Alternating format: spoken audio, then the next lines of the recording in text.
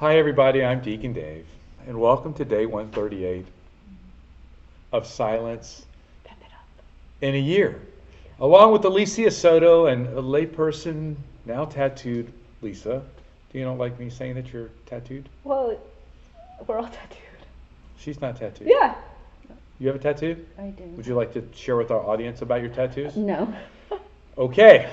No, The tattoo trio. No, it's an infinity symbol with love for my children. It has my children's name. Well, I think it's appropriate, right? Because the infinity symbol, and you said love, and we're going to be talking Talking about the about- Holy Spirit, right? Yeah. So what is the title here in the word of the day? The Lisa? unknown God is the title, and the word is demarcate, which means limitless. So, like the love, like we mentioned on a previous episode, the Holy Spirit is the love between the Father and the Son, and that is demarcate, limitless. Demarcate is not limitless. It's like drawing a line of separation. Oh. So Yeah, so Okay. so setting the boundaries. Alicia, over to you.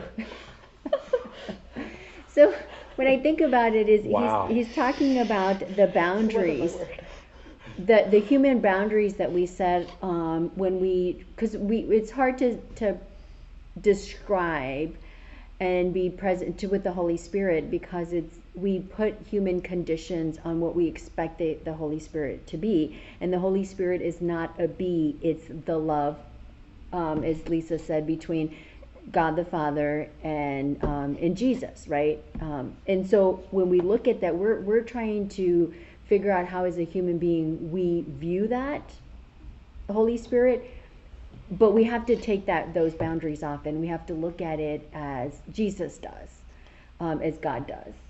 yeah, I mean, it's easier for people to wrap their head around God the Father and Jesus, who poured himself into our humanity. But you're right, the Holy Spirit, which is generated between the gaze of the Father and the Son, is a little bit harder for us to wrap our heads around as a person, right? But of course, the Spirit is very active, even in Mass today, right? There's always the calling down of the Holy Spirit for the gifts during the liturgy of the Eucharist.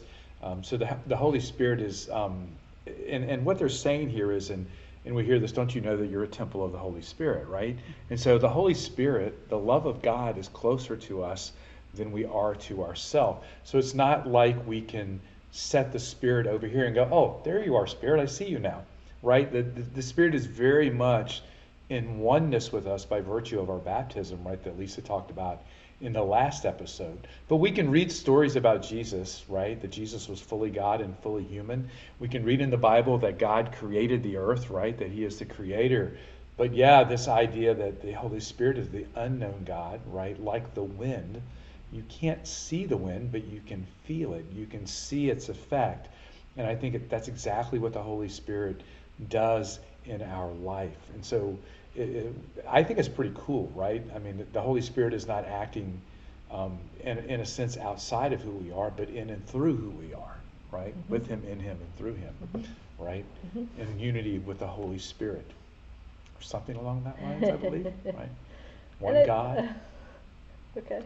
Sorry. So. Lisa's been giving me a hard time today, y'all.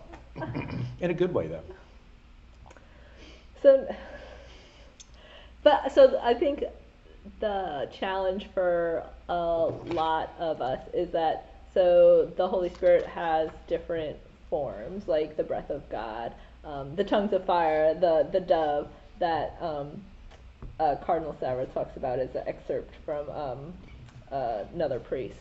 And so I think that's where it's the unknown God. Like I think as people just need like a more concrete, but yet the Holy Spirit, we're tabernacles for the Holy Spirit. The Holy Spirit lives within us, and I think that's the most important thing for us to know, that we're temples of the Holy Spirit, where the Holy Spirit just dwells within us, and we just have to be open to allowing the Holy Spirit to use us and move us and speak through us. So I think that in itself is just a mystery as well. Like when we hear homilies on Trinity Sunday, a lot of homilies have started off, well, the Trinity is a mystery. I don't know if it's really that complicated. I think we tend to overcomplicate it. It's a supernatural thing. We just have to accept, like, okay, we have Jesus, we have God, and we have the Holy Spirit that's just moving back and forth, not only to God the Father and Jesus the Son, but also to us and through us.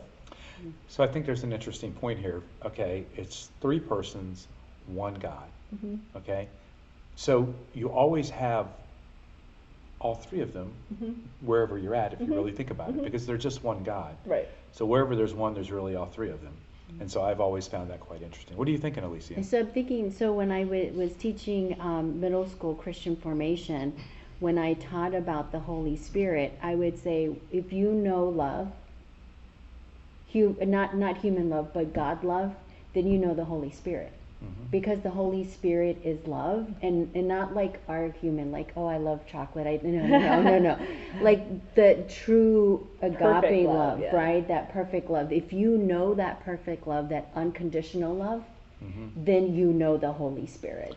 Right, so that agape love that you just described and defined is also it's a self-sacrificing Right. love, okay, and that's the same kind of self-sacrificing that we are called to do in our life as Christians, right? As priests, kingdom priests, to offer sacrifice, right?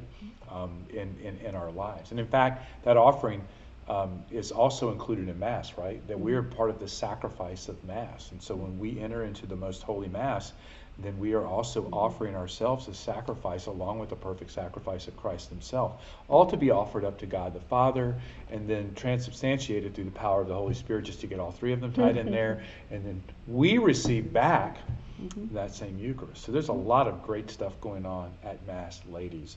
And so I'm afraid to ask this question, but Lisa, what's the takeaway question?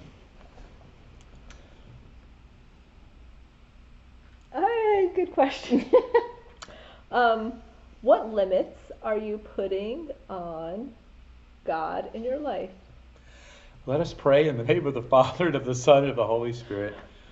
Lord, please, Hope Lisa had better questions. Lord, please help us.